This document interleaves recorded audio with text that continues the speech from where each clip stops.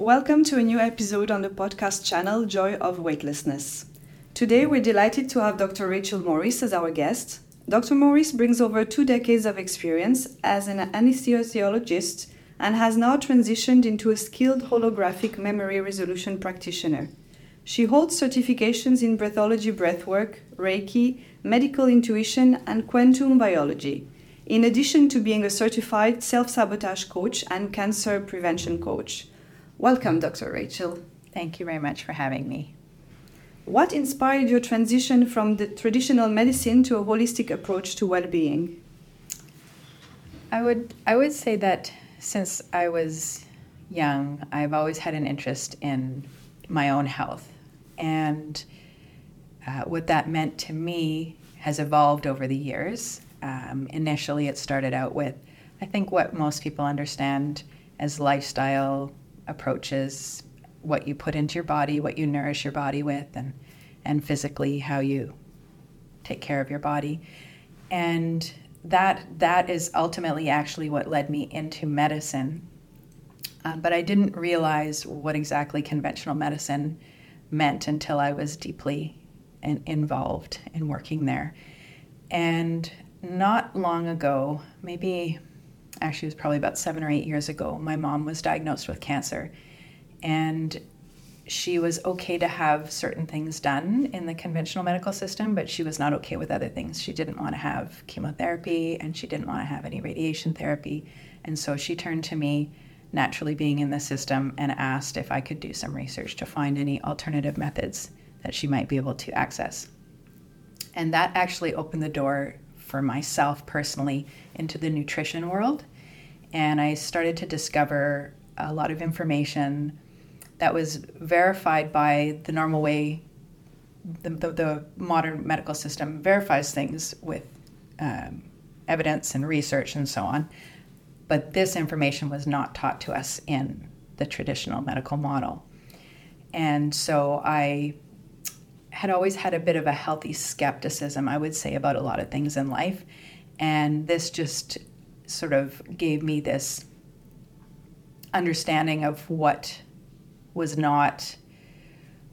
seemed to be intentionally not taught to us. And just that door opening up and expanding my idea of what health actually meant, I started to go down other avenues and come across other physicians and scientists who did research on which was not widely known about in the system that I was taught. And so what ended up happening was I started to implement those things in my life as well as my mother's, because that's how it started. And I started to see big changes. And I also started to realize and uncover the holes and gaps in the mainstream medical model, and realizing that it's actually a sick care model as opposed to a health care model, which is sort of about terminology. And so there's a lot that we're influenced by when it comes to language that I think the average person doesn't pay too much attention to. And so really I started to realize that in order to become healthy, I had to move away from the sick care Band-Aid approach that I was trained in. So how do you see that the holographic memory resolution contributes to our well-being journeys? So the holographic memory resolution practice is actually, the foundation of it is the fact that our memories and experiences are stored holographically in our body and in our mind.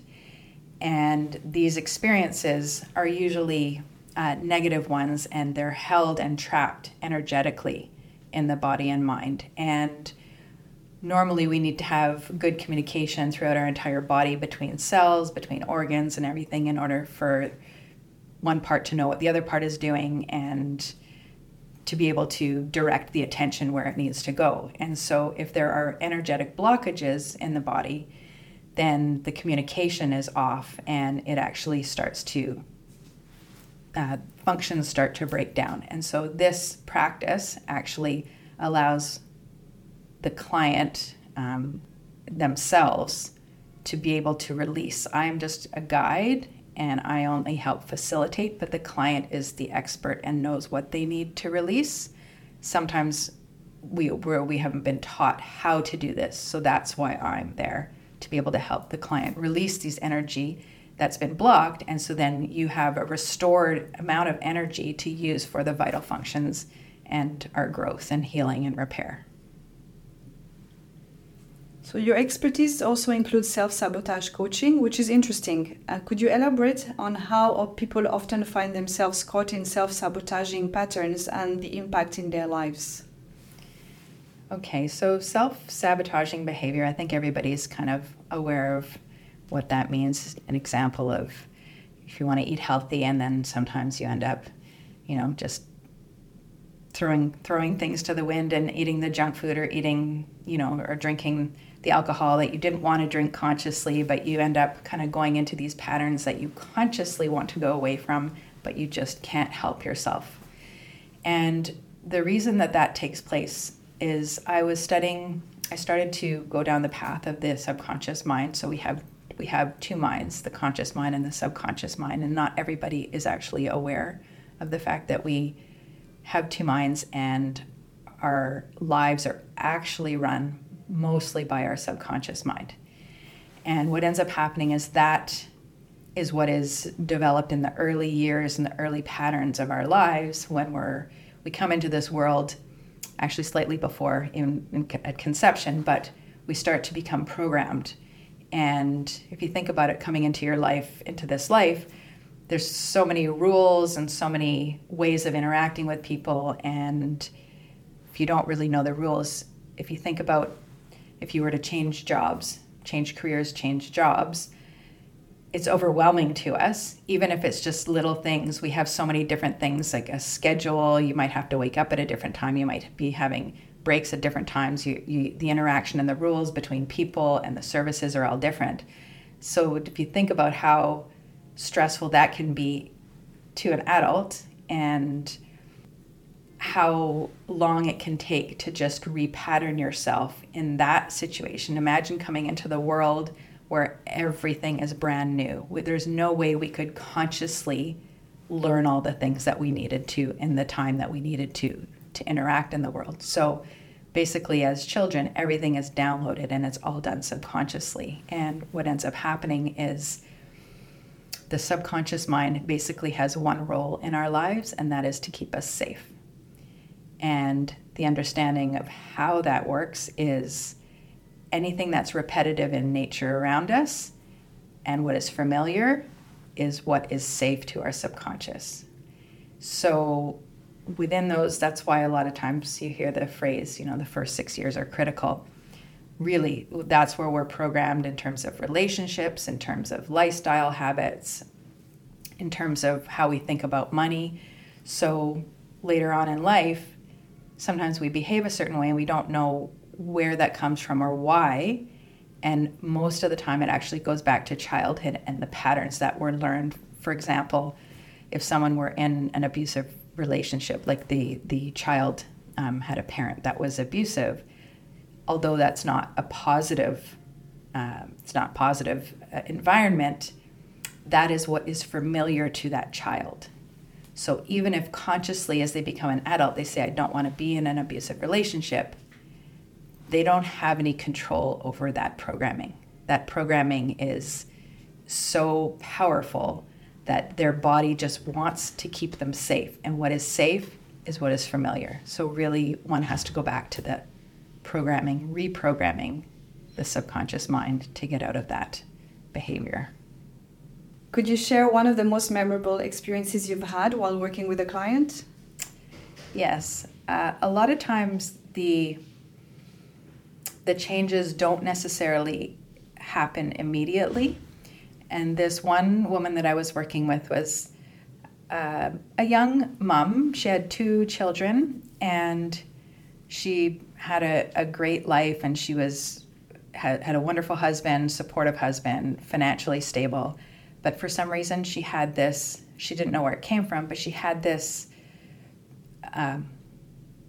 overwhelming feeling all the time that any sensation she had in her body was something ominous, For example, if she felt something in her stomach, suddenly she had these thoughts, intrusive thoughts, that she had stomach cancer, and she couldn't get rid of them. There was no rational thought as to why this was taking place. And she said this was sort of taking over her life. When she'd go to sleep at night, when she'd wake up in the morning, it would start all over again. And it was very intrusive and impacting her day-to-day life. And it was actually her sister who contacted me that I knew and put me in touch with her. And we literally did one session, and she felt lighter at the end of the session. But then the next morning, she messaged me and she said, I don't know what you did, but I woke up this morning and I felt I did not have the same thoughts. I did not have the same feelings. And she said she just felt this relief, this overwhelming relief just kind of come over her. And she messaged me that at the end of the day as well, and said that it persisted the entire day, and it was just one of the best days that she'd had in years. That's wonderful. So to conclude, we'd love to hear your perspective on our philosophy of finding joy in weightlessness. What does this concept mean to you personally? That's an interesting question, and I've actually thought a lot about that type of concept before this and before you have asked me. But my view on the world is, when we come into this world, we actually are naturally meant to be full of joy, not have any weight hanging over us. As we progress through life and we have experiences, we get added weight throughout those years. And that's actually what tethers us down. And to me, cutting those tethers is how I can help people. And that just brings people back to that, basically that weightlessness, that floating, that joy that we are naturally designed to live with. So to me, that ultimately gives us the power back and the energy to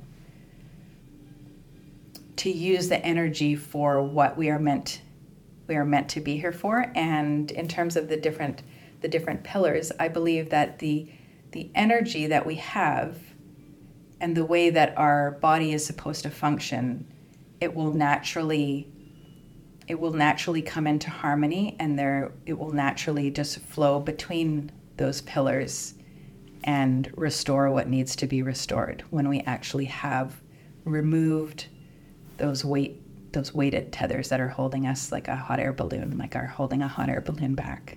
And then once you cut those tethers, we rise how we should. Weightless. Exactly. Thank you, Dr. Rachel. Thank you for joining us on the podcast. Thank you very much for having me.